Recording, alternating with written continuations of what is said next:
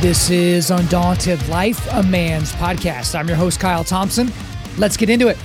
All right, guys, today we've got a special guest on the podcast. His name is Jay LOWDER. He's the founder of Jay LOWDER Harvest Ministries. And from their site, I'm actually going to read this, what they do. The life, death, resurrection, and message of Jesus Christ is a centerpiece of all of our outreach efforts. We are committed to utilizing innovative, creative, and non-traditional approaches to have the greatest impact and influence upon diverse groups of people. For over 2 decades, Jay LOWDER Harvest Ministries has drawn the masses to Christ through live events, training, television, and crusades. And one kind of major through point and cornerstone of his ministry is focusing on suicide prevention. And today we didn't have all the time in the world. There was a whole lot of other topics I would have loved to have gotten into, but we went deep on the issue of suicide and even specifically men and suicide. So we've talked about that several times on the show. You know, even here not that long ago, Sarah Wilkinson came on to talk about her story with her husband, Chad. Well, we've talked about, rember my foxhole, Landon, taking his own life. And so we've certainly talked about it quite a bit on this show, but it's something that bears repeating. And in this show, we get really granular because Jay at one point had a pistol to his temple and he was going to take it all, right? And it reminded me of Chad Robichaux, who the first time he was on the show, he talked about that as well, and how, some interesting circumstances led him to not taking his own life. And so we get really, really granular on the show. We talk about his history and kind of what brought him to that point, some warning signs for all of us to be looking for. Like, should you ask people? Because there are people that think you shouldn't ask people if they're feeling suicidal because it might lead them to suicide. So should you ask people? And spoiler alert, yes, you should have that conversation with people. But then we talked about, depression and suicide, and is all of that a mental health issue, or is it something that some people could just fix with, getting some rest and going and I don't know, just taking care of their bodies more, like going and working out and eating right and things like that. We talked about the disease model, and is it always good to talk about things in terms of a disease model? And again, I wanted to talk about a whole bunch of other things today, but this is just kind of where we landed on. And in the time we had, I just wanted to talk as much about that subject matter as possible. It's a very, very important subject matter and also a very, very important interview. So guys, without further ado, let's get into it. Jay LOWDER, welcome to Undaunted Life, a Man's Podcast. Man, good to be with you today. So I want to start out, again, I'm not really known for easing into a lot of the things that I talk about. And certainly with interviews, I like to do some introductions and blah, blah, blah, things like that. Obviously, I talked about you a little bit in the intro, but I want to get right to the meat of a lot of the stuff that you do in terms of your ministry now. And it has to do a lot with suicide and suicide prevention. And so we've had some people on the show this year that have had direct experience with suicide. It's something that I've talked about on the show before. But my understanding is that you were very up close and personal with that particular subject matter, because at one point in your life, you had a gun to your head. So let's start there, and then we'll back into the rest of the stuff you're doing now. Yeah, man. Well, it's hard to start there because there's a lot that led up to it. But if you're wanting to get straight to where I ended up, man, I was 21 years of age, living in an $80 a month rent house with a buddy of mine, no job, no car, no girlfriend. I had all that, but I had lost it. And 21 years of age, man, that was a big loss. And so fighting a lot of hopelessness, depression. I grew up in a successful home. Father was a successful businessman. The expectations for me were high, and here I end up at just, skid row big time. And I just felt like there was no other option. I didn't know where else to turn. I didn't know what else to do. And so I took out a pistol underneath the sofa that was my bed and decided to end it all. And through a miraculous series of events, my life was spared. But I'd been struggling with suicidal tendencies for years. And quite honestly, even though it's not popular to say, even struggled with it a little bit at some other seasons after I became a believer. So let's talk a little bit, because you mentioned it a little bit there, but there's a stigma that's often associated with depression and mental health issues. And I want to provide a little bit of a caveat. We live in the most medicated, doped up society in human history. And yet, depression is through the roof. Mental health issues are through the roof. And basically, if you're a kid below the age of 18 and you don't have some sort of intersectional box you can check or some sort of a mental issue, you're the weirdo now. And so I think a lot of it is a little bit fabricated, and it takes a lot of the focus and attention away from people that really do have honest to goodness struggles with depression and mental health issues. But talk to me a little bit about the stigma about especially men, and then on into men of faith, having these type of actual struggles. Well, I think there's several reasons for that, and I think there's several contributing factors. First of all, a lot of people, in the age that I grew up in, if you had mental health issues or depression, that just meant that you weren't praying hard enough. That just Okay. meant that your faith wasn't strong enough. And so there are a lot of people that still hold to that thought process.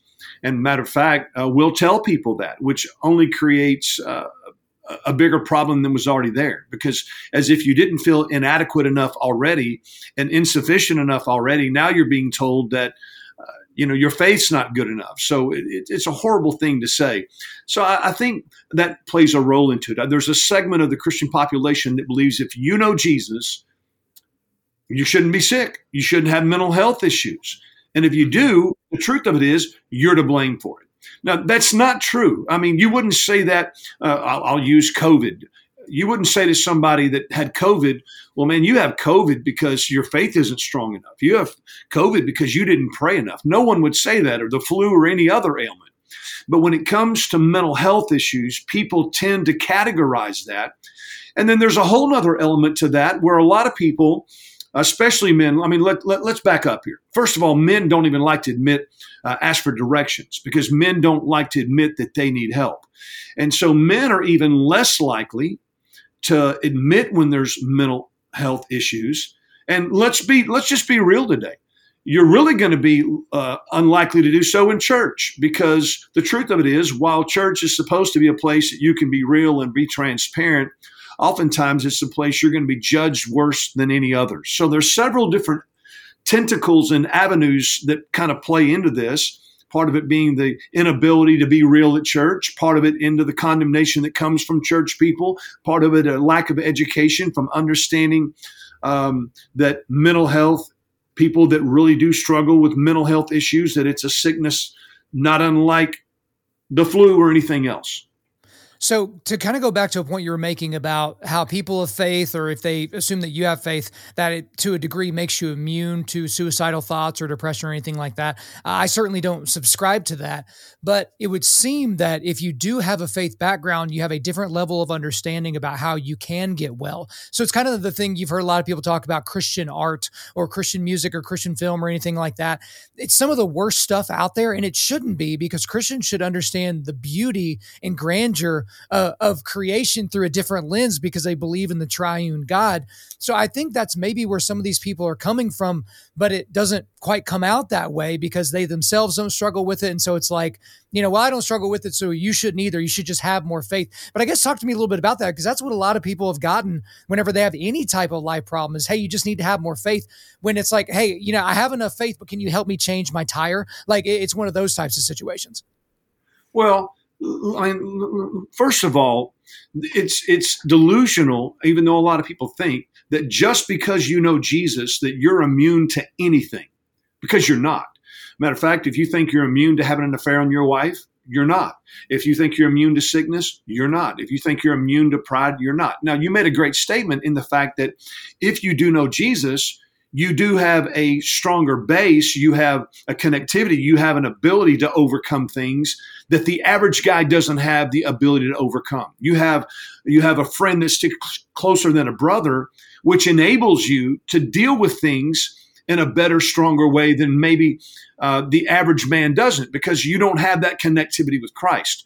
But that doesn't mean that just because you have the connectivity with Christ that you're immune. I mean, it's real easy to praise God and talk about what a healing, forgiving, good God He is until the rug's drug underneath your feet.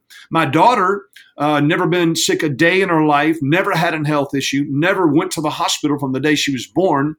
And about 3 years ago, at 18 years of age, with no health issues whatsoever, contracts an incurable disease and ends up in the hospital 6 months straight. Literally barely living. I mean, in ICU, somebody that's never been sick a day in their life. And I thought, well, hey, man, I travel all over the world telling people about Jesus. She had literally tens and tens and tens of thousands of people praying for her. And I went through a season of going, God, where are you? I mean, I know you. You are my God. No doubt about it. I'm a believer. No doubt about it. I came to Christ at 21 years of age. And So why are you not delivering? Why is my daughter getting worse? Why does my daughter have an incurable disease? Why does my daughter, who's been the picture of health and played competitive volleyball, have heart and lung damage? So the point that I'm making is that yes, we do have access to a mighty God. And there are times that God does miraculously heal people, deliver them from addictions. The list goes on and on. But it doesn't mean that just because you do know Christ, that you won't struggle or that your recovery/healing will be immediate. I appreciate that perspective. One thing that's interesting that I'd like to get into a little bit more, because I had never really thought about it, Jay, until earlier this year. There was a pastor who has a ministry, and he was basically talking about the problem with most 12-step programs, even the ones that purport to be Christian 12-step programs, and finding your identity in, your addiction, or in some cases, not even addiction, finding your identity in this physical compulsion to drink alcohol or do drugs or have sex with random people or something like that. And then we had the guys on, or Adam Comer on from S2L Recovery, and they run one of the most successful recovery programs on the planet that is actually biblically based, where you don't identify as, hi, I'm John and I'm an alcoholic. It's like, hi, I'm John and I'm saved by the blood of the Lamb. And you operate from that. And what a lot of these people have said, and again, I hadn't really thought about until this year, but it's been a paradigm shift for me, is not talking about this as if it's a disease, not talking about this as if it's, and thanks for mentioning COVID, by the way. Now no one's ever going to see this episode because it's going to be, thrown away by all the algorithms. But it's one of those things where it's like, it's not the same thing as the flu or as strep throat or as something else. It is something that can be controlled in a different way than something like that does require medicine to a degree to get better. So talk to me a little bit about the I guess, disputatiousness around calling it the disease or using the disease model when a lot of people would say you don't need to. Well, I mean, man, I mean, honestly, it frustrates me to even go down this path. Let me back up a little bit. My wife, I'll use my wife as an example. My wife has never in her life taken any medication. After the birth of our third child, and man, I don't understand the genetic makeup of women, but serotonin levels and all this stuff got out of whack. And my wife was having a very difficult time mentally after our third child. Never had a mental issue in her life, solid as a rock. And I came home from work one day, and you've heard the proverbial saying, don't cry over spilled milk. One of my children had spilled milk on a hardwood floor. No big deal. You can throw a towel on and wipe it up. I walked in from work. My wife is on her knees sobbing because one of my children spilled milk on the floor. Now, that's when I knew something is wrong. My wife has always been very stable. My wife has never had mental health issues.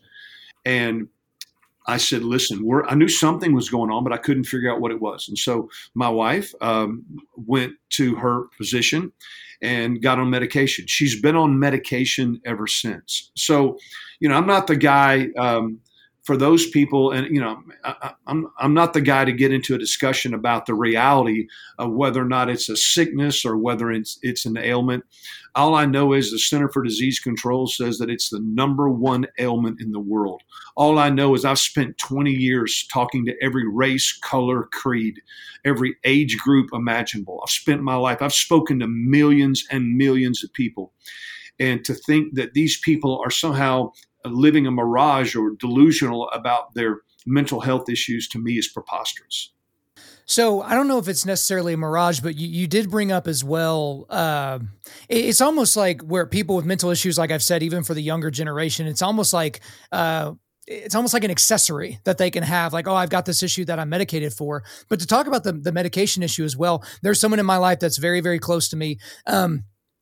Was going through a little bit of a rough patch and had probably a 2 or 3 minute long discussion with a doctor, and the doctor prescribed this person Zoloft without any discussion of potential drawbacks, without any discussion about, the term of this. And it was described to this person's significant other. They were just like, yeah, it's just going to be this short-term thing. And by short-term, they meant 6 months, meaning, hey, let's be on this medication for 6 months and then let's just see where we're at. And then it's like, was nobody there with this person? Did nobody help them maybe discuss this? It's almost like, a lot of these MDs, they have to get you out of the door in 6 or 7 minutes. And so it's just easier to go ahead and write the prescription and deal with whatever other nonsense happens later down the road, 6 months from now, whenever they got to put you on a different one or change your dosage or move this around.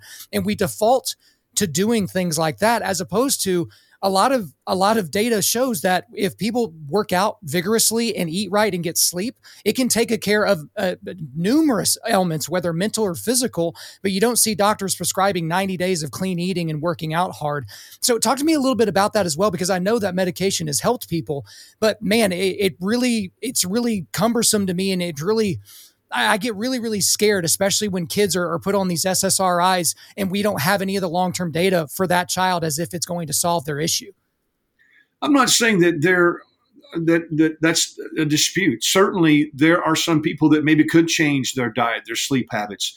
But for those people that try to categorize everybody in that category, it's so completely wrong. I mean, And this analogy that you gave of this certain person, that wasn't our experience. So we didn't go in and some doctor just threw a bottle of pills at us. So I'm not saying that doesn't happen either. But again, to put into a category, well, man, listen, I'm just going to get more sleep. I'm going to pray more, go to church more often, read my Bible more, and I'm going to be fine and dandy. That may happen. I mean, I've got a friend right now that was on hardcore drugs for years. He got saved, gave his life to Christ, was immediate delivered. I mean, man, walked away cold turkey, never had another desire for drugs, not a day in his life. I know another guy who's been very influential in my life, a businessman, quite frankly, that helped get our ministry started. Had it not have been for him, we would have never even got going. He was an oil man who made a lot of money, and he snorted a lot of cocaine. And he met Jesus, and he got free, and was free about 2 years, and then he fell back in. And this went on and on for years. He'd get clean, and he'd stay clean for a while, and then a trigger would take place, and then he'd fall back in. And he struggled his whole life. I don't know anybody that I'm more certain of their salvation experience than I am this businessman. Now, Jay, where are you going with all this? Where I'm going is that there are some people that may be able to change their sleep habits and their eat habits. And that may be all that it takes. There are other people that need medication. There are some people that get healed instantaneously. There are some people that I'm sure got my daughter's disease that she's getting a $30-something thousand shot for every single month, and they prayed it away. But we can't say that, because even Jesus, man, look at when he healed the blind people. I mean, Jesus had the ability in one case to spit on and make some mud and put it on somebody else's eyes, and then he can speak to someone else and says, have your vision. We can't just put Jesus in a box or healing in a box and say, well, because I'm going to make my experience empirical. That may have been that person's experience with medication. It doesn't mean it's everybody else's. The person who was instantaneously healed can't say, well, if you serve the same God that I serve, since I got healed instantaneously, you should. It doesn't work that way. So does that make sense? I'm glad. Yeah, absolutely. I'm glad you actually brought up the instantaneous healing thing. So let's just use the example that you use. So somebody that's, hardcore drug user, and then they get saved, and all of a sudden they're literally delivered from that. And there's no better word to use. Why do you think that is? Because what I've told people before, because, people that are maybe outside the faith that they don't really understand, they're like, well, I know Christians that struggle. Like, you made me think of Johnny Cash. Like, people watch Walk the Line and they think, oh, Johnny Cash was delivered from, using amphetamines, and he didn't struggle with it the rest of his life because he married June. And it's like, no, he struggled literally until the day he died, off and on, with using, amphetamines and other drugs. It was something that he could never be fully delivered from. But then there are those people that literally die, with a needle in their arm, and they float over their body, and then they come back, and then they never touch this stuff. And what I've told people is, it's like, God will remove the things from you that you cannot control, for his glory. But then God will also allow people to struggle for his glory. Because it's like, if you have to struggle with substance abuse or something like that, you can minister to somebody that's struggling with substance abuse in a way more integral way than a guy like me that never has. That's just kind of where I go with it. So if someone were to ask you that, like, why does he deliver some people completely and not others? What would you say? Man, I wish I knew the answer for that, because there is no answer. I mean, we've got a staff member right now that literally a week ago, their grandbaby lived 3 days and died. There are other people, their grandbaby had the same problem in some other hospital that are also, and she is one of the godliest. I love her like a family member. And Yeah. she's devastated. She's down the hallway. She's devastated. And she's asking that same question. Why did God not spare us? Why when the hurricane goes through, is one house spared and the other one's not? Why is one person healed instantaneously and one person's not? I mean, it's way out of my pay grade to try to understand why God does the things that he does. But one thing I do know, and I think it's the more important aspect, is what you mentioned, that God allows people to go through things so that they can be a catalyst to impact other people. I truly believe that the enemy brought suicide against me. I think in some capacity, the enemy might have known what I was going to do with my life. And the enemy wanted to stop me from doing that. And what the enemy doesn't realize, or he does now, that the very thing that he brought against me to destroy me is now the very thing that God has used all over the world to steal people from his kingdom. Because my suicide story has been something that has enabled me to connect with people that otherwise I would have never been able to connect with.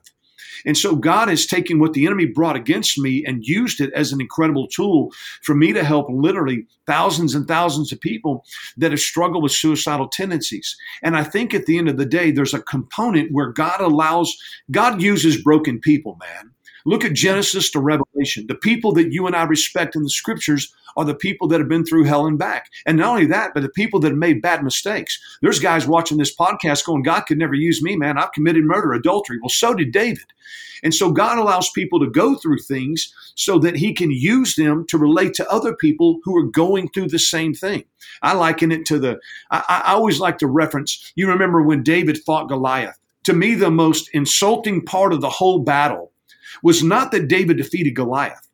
It was that the weapon that was brought against David was then put in David's hand to cut off Goliath's head. And I think that's what's happened in my life. The enemy, the weapon that he brought wasn't a sword, it was suicide. But God ended up putting it in my hand to cut off the head of the enemy to help other people who are struggling with it. I think to sit around all day and wonder why God does anything is futile, because no one knows. His ways are, it's an understatement to say they're mysterious. They're perplexing. I still don't understand a lot of things that have gone on in my life. But what I do understand is this: God is a good God, and he allows me to go through trials in order to help other people. Yeah, I've tried to encourage men to kind of stay in the pocket. I kind of caught myself, Jay, a few months ago, wondering what heaven would be like. And then I just kind of like, stop. You have no idea. In my wildest imagination, I can't even fathom it. How about I deal with the stuff that's happening right now around me as opposed to spending all day in the daydreams? But I do want to talk specifically about suicide and suicidality and how it affects men. So I've talked about on the show, a member of my foxhole, a very close friend of mine, killed himself. And it was one of those, I'll put it to you this way. It didn't seem to be an emotional decision as much as it was as an intellectual decision. And I'll leave the details there because, the details are very, very close to the family and I don't really want to go there. But this was something that was planned out, that there was no stopping it. It wasn't like he got the SADS one day and then all of a sudden decided to blow his head off. And whenever I talked about that on the show, I talked about my own thoughts with suicide, and they were never emotional thoughts as much as they were intellectual thoughts. At the times in my life where I was at the lowest point of my career, where I felt like I wasn't checking any of the boxes that a real man should check, I was just doing the math in my head. I was just like, well, I'm worth this much money dead because I have this much life insurance compared to what I might be able to make over this period of time and blah, blah, blah. And it was like, I never got to the point where I pulled out a pistol and, went that far, but I had these kind of deep intellectual discussions with myself. And I know I'm not the only one. Now, there are guys that just have the emotional thing. They're in some sort of pit of despair because of addiction or a death in the family or something like that. And they just go right to the emotional response to that. And that has a lot to do with their circumstances and their personality. But just talk to me about, I guess, the breadth of different circumstances that cause men specifically to look at suicide as, this is my ticket to peace. This is my way out.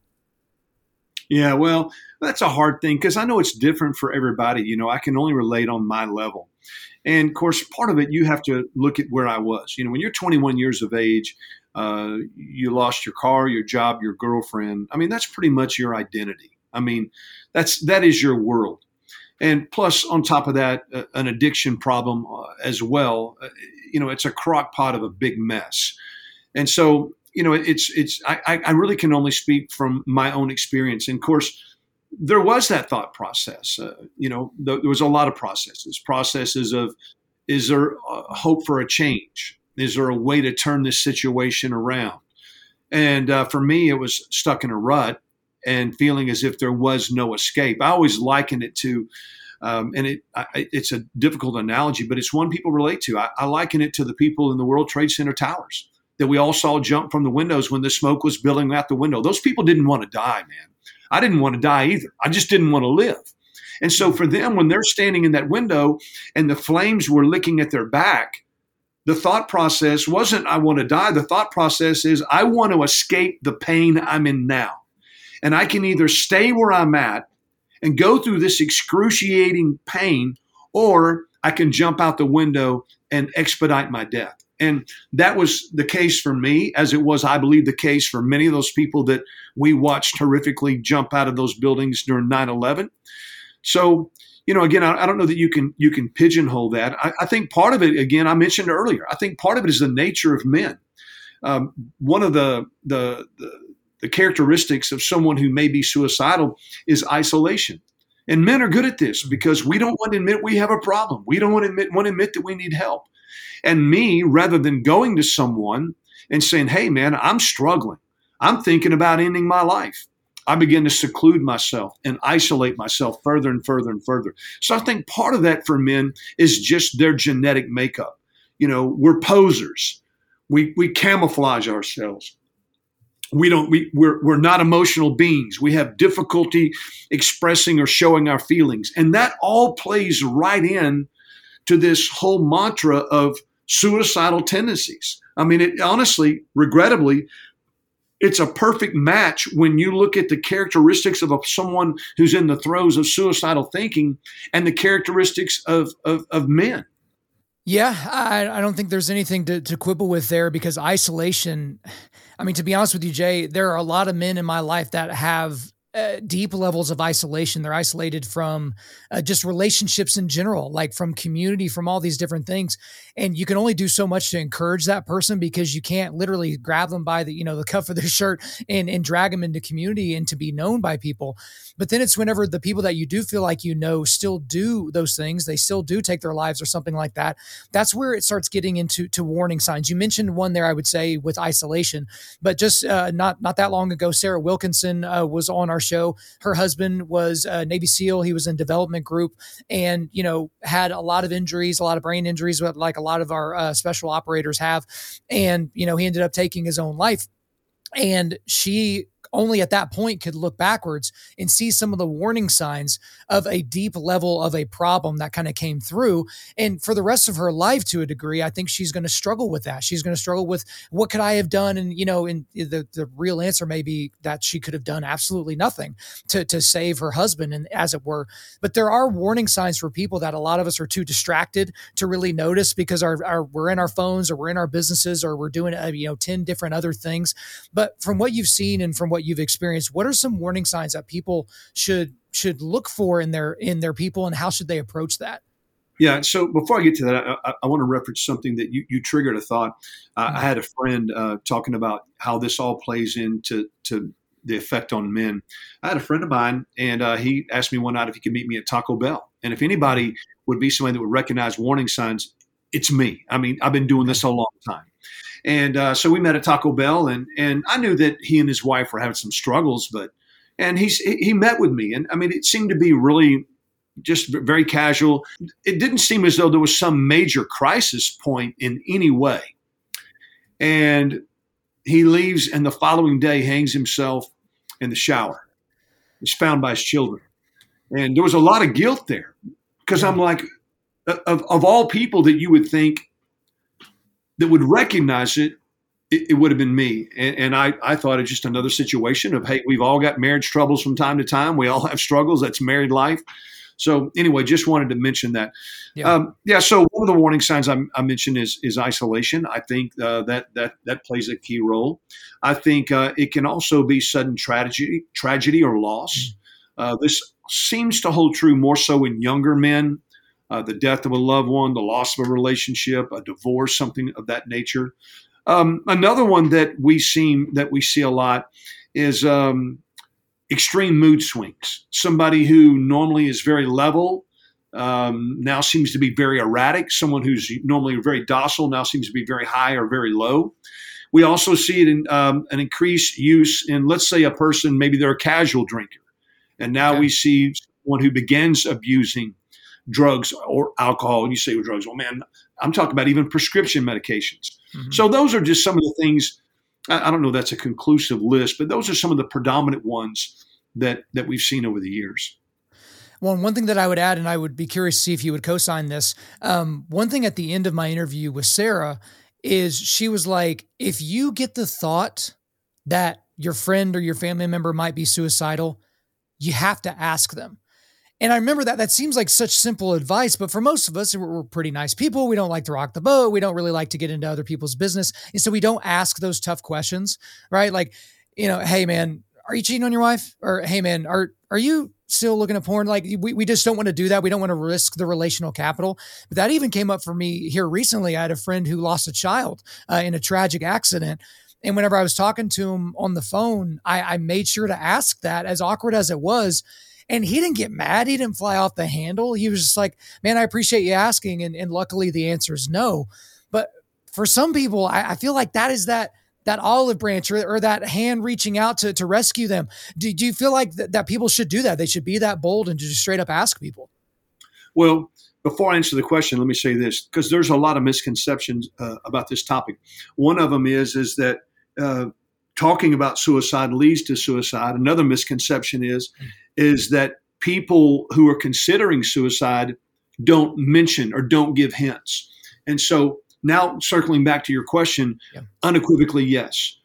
Studies have proven that the greatest deterrent to suicide is having someone that you can talk to, an open line of communication. It's the greatest deterrent. And so this thought process that, well, man, we can't talk about it, or what if I ask? Am I going to be leading them into thinking about something that they weren't already thinking about? Couldn't be further from the truth. And especially, again, we're talking about men. Men tend to do better anyway with stuff that's straightforward. And I don't think there could be a better question, not an accusing way, but I think it's got to be asked more in the arena of suspicion. Curiosity. Hey, man, I just want to check. I know things have been tough lately. I know you've been down. I know you and the wife, you and the job, you and the finances, whatever.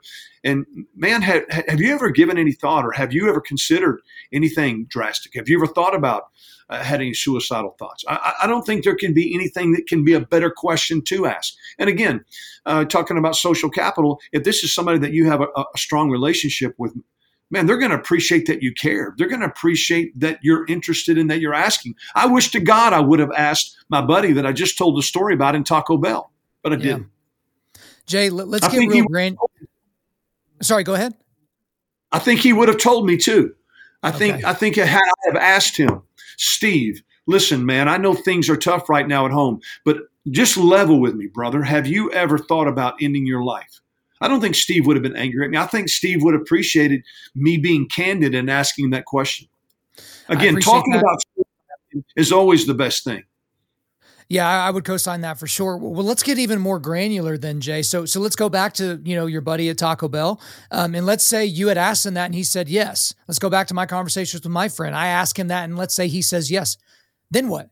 Then what do you do? Well, yeah, there's a few things. So first of all, I want to make sure that individual knows that I am accessible to them. Now, I don't want to say I'm accessible if I'm not. I'm accessible to you 24 hours a day, 7 days a week. I'm here. If that means I've got to fly out to you, if I've got to drive out to you, if that means it's at 3:00 in the morning, if that means I've got to call in sick, you've got to be that kind of commitment. It's got to be where you are truly available to them at any and all costs. The second thing that I always do is, of course, I have a network of people that are godly people that I always encourage and ask them if they would be willing to meet with them.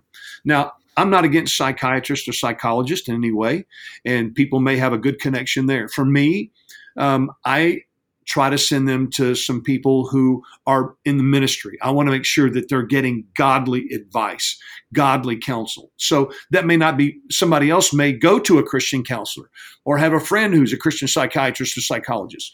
But needless to say that beyond being accessible and at the ready themselves, they need to encourage them to get help. Another thing I would do, again, this kind of depends on the relationship and the proximity, but man, there are several national suicide hotlines that I would even make available. There is numerous materials on on websites that I would forward to them. So I think the first line of defense, number one, is me. It's knowing I love you, I don't judge you, I'm here for you at any and all costs. Number two is this may not just go away. And so we need to seek help. Again, me as a guy that spent my years as a full-time evangelist, I personally prefer it to be a Christian.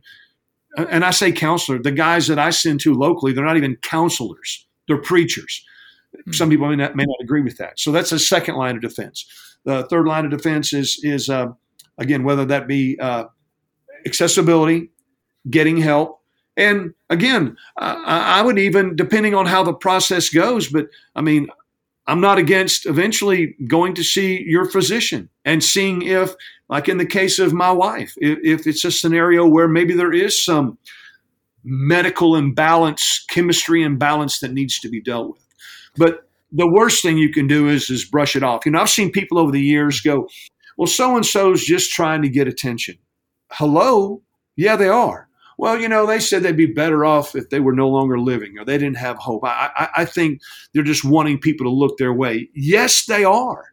And so whatever you do, don't be dismissive. Obviously, don't be dismissive. And one thing that I would tell you as well is if you're going to offer somebody like, hey, 24/7, I'm your guy, like, let's make this happen. This is just a practical piece of advice. You have to get buy-in from your spouse about that. You need to get permission from your buddy to have that discussion with your spouse, because if you're leaving at 3:00 in the morning to drive across town to go be with your buddy, your wife needs to be down with that. You know what I mean? Because that's going to create a whole bunch of problems at home that, guys just, very, very practical advice there. Make sure she's a part of that process because she's going to be the wind beneath your wings. You don't want her to be a weight dragging you back down. You know what I mean? So there's one bit of practical advice. But then beyond that, and we'll make this the last question of the day because I think this is really important. Unfortunately, we don't have more time. The need for the church, and I'm using that, I guess colloquially, the capital C church, to really allow people that are in their midst and also people that are on their staffs to be very, very frank and very, very upfront about their struggles with mental health or any of those types of things. Because I know there are a lot of church leaders that listen to this podcast. I know there are church leaders that have never had mental issues, and maybe they look kind of askant at people that have mental problems and be like, yeah, okay, I bet you have a mental problem. And maybe they do have a tendency to dismiss it. What would be your encouragement if you could speak to the capital C church, all at once, in terms of how they should approach people within their midst, even up into their own staff members, about how they should deal with mental health issues? Well, first of all, I would say that there needs to be an approach. The church has been so silent on this issue, and very, very rarely, occasionally hear of a church doing something on it, but for the most part, the church has been silent. So the church doesn't say anything about it. And we'll stay on topic for today, but this isn't the only issue that the church doesn't talk about. And so people end up getting secondhand information or wrong information because they can't get it from the very source that they should be able to get it from. So first of all, the church needs to be doing something about it. This is a worldwide epidemic. People are struggling with it, and there are people struggling with it all within the ranks of their church, but people can't afford to say anything. They're afraid to say anything, especially those that are on staff or leadership positions, because the truth of it is, in some cases, they will be fired. Let's just be real. They will be fired. Because if you were godly and if you were praying, if you were walking with Jesus, you wouldn't have the struggles that you're having. That's just the reality of it. So first of all, they need to come out of the closet on it. Now, what does that mean? It means different things for different churches. Maybe it means doing a sermon series on mental health. Maybe it means providing a workshop where victims of suicide that have lost family members, are people who are struggling with it, have a safe zone where they can go in and discuss this, where it's not people just gossiping about it or spreading rumors around the church. There just needs to be some engagement because, quite frankly, there is very little engagement. I thank God there are exceptions to that. I was invited to Northern Ireland. I've been now about 6 times, the largest church in the whole country of Northern Ireland. And the reason they invited me, when I initially got the phone call, they said, well, hey, the reason we want you to come is because people are getting frustrated because when they're driving into work in downtown Belfast, it's very disheartening to be going to your job and watching bodies swing in the wind because they're hanging from trees downtown. And so there are exceptions, but I would say the starting place is begin to take action. Start those workshops, start a sermon series, start a help group where there can be a safe zone that people can talk about it. Because the truth of it is, a lot of people, especially who are believers, there are people like me. I wasn't saved when I attempted suicide. So I didn't have that network. But what's sad is people who are believers that should have the network and don't have the network because they can't talk about it. Yeah, I think being able to open up those lines of communication, but also there are a lot of people, like I kind of get annoyed when people are like, hey, we're going to do an awareness campaign. Okay, great. Now that you've made people aware, now what? So you have to make sure that there is something that is, you have some sort of a scaffolding under your awareness campaign. So guys, if you're going to be doing a sermon series or an entire Sunday on mental health or something like that, you've got to have a plan in place for how you're going to go after catching these people. Same thing when I get invited to go speak at a men's event. I'm like, guys, I don't live here. Like I'm going to come in, I'm going to burn it down and I'm going to walk away. Y'all need to have a plan on how to deal with the ashes. Like you need to have a plan for some of these men that are going to come to you and basically lay their entire life on you because some speaker got up and got them all inspired or, inspired, not expired. But it's like that you need to have a plan for that because otherwise some guys are going to fall through the cracks and that's not really what you want for you and your community. But Jay, I really appreciate all your time today. I appreciate the things that we're able to get into. This is not a fun subject matter, but obviously this is a major through point for you and for your ministry overall. Obviously in the show notes, I'll put, where guys can go and check out your website to see the other stuff that you're doing. But that's all for me. Is there anything else you want to get off your chest? Man, I'm going to give a plug and people are going to think it is what it is, man. This is the best podcast that I've ever been a part of. Man, I just love what you're doing. And this isn't, man, I don't even know you. So this isn't, putting air in your tires or anything like that. I do a lot of this stuff, man, all over the country. And I don't know from the jump, just what you're doing and especially you connecting with men and just the ability to, there's no fluff here. I'm telling you, it's not characteristic. I do this stuff all over the country. Matter of fact, I did one here about 2 weeks ago and I told our press team, I said, don't ever book me with those folks again. It was so plastic, so fake. So listen, man, I'm just telling you right now, anytime you ever want me back for anything, I'm in. The answer is yes. And I apologize for being a little late today. Well, no, I appreciate it. And I appreciate you giving me a compliment after my voice cracked like I'm going through puberty. So it's just like, hey, guys, even when you make a mistake, you can still get a compliment. But no, I appreciate that edification there. Jay Lowder, thank you so much for coming on Undaunted Life of Man's podcast. Thank you, sir. There you go, guys. Hope you enjoyed my time with Jay Lowder. But before we let you go, we are going to do a quick resilience boost. At Undaunted Life, our mission is equipping men to push back darkness with content that forges spiritual, mental, and physical resilience. So the one link I've got for you today is a link to Jay's website. That's where you can get to all the stuff Jay and his team are doing. So guys, go there and check that out. All right, guys, thanks so much for listening to the show. We do appreciate it. Wherever you're listening to this, please subscribe, rate, and leave us a positive 5-star review. If you want me to come speak live at your event or on your podcast, just shoot me an email to info@undaunted.life. That's info@undaunted.life. Follow us on Instagram and like us on Facebook and check out our website for everything else, including how to donate to keep more content like this coming your way. Just go to www.undaunted.life. And as always, we want to thank the band August Burns Red for allowing us to use their music for our content. The music on this podcast is their song Cutting the Tides, which is off their 10th anniversary re-recording of their album Leveler. The links are in the description. I'm your host, Kyle Thompson. Remember, keep pushing back darkness, keep forging spiritual, mental, and physical resilience, keep seeking the Lion of Judah.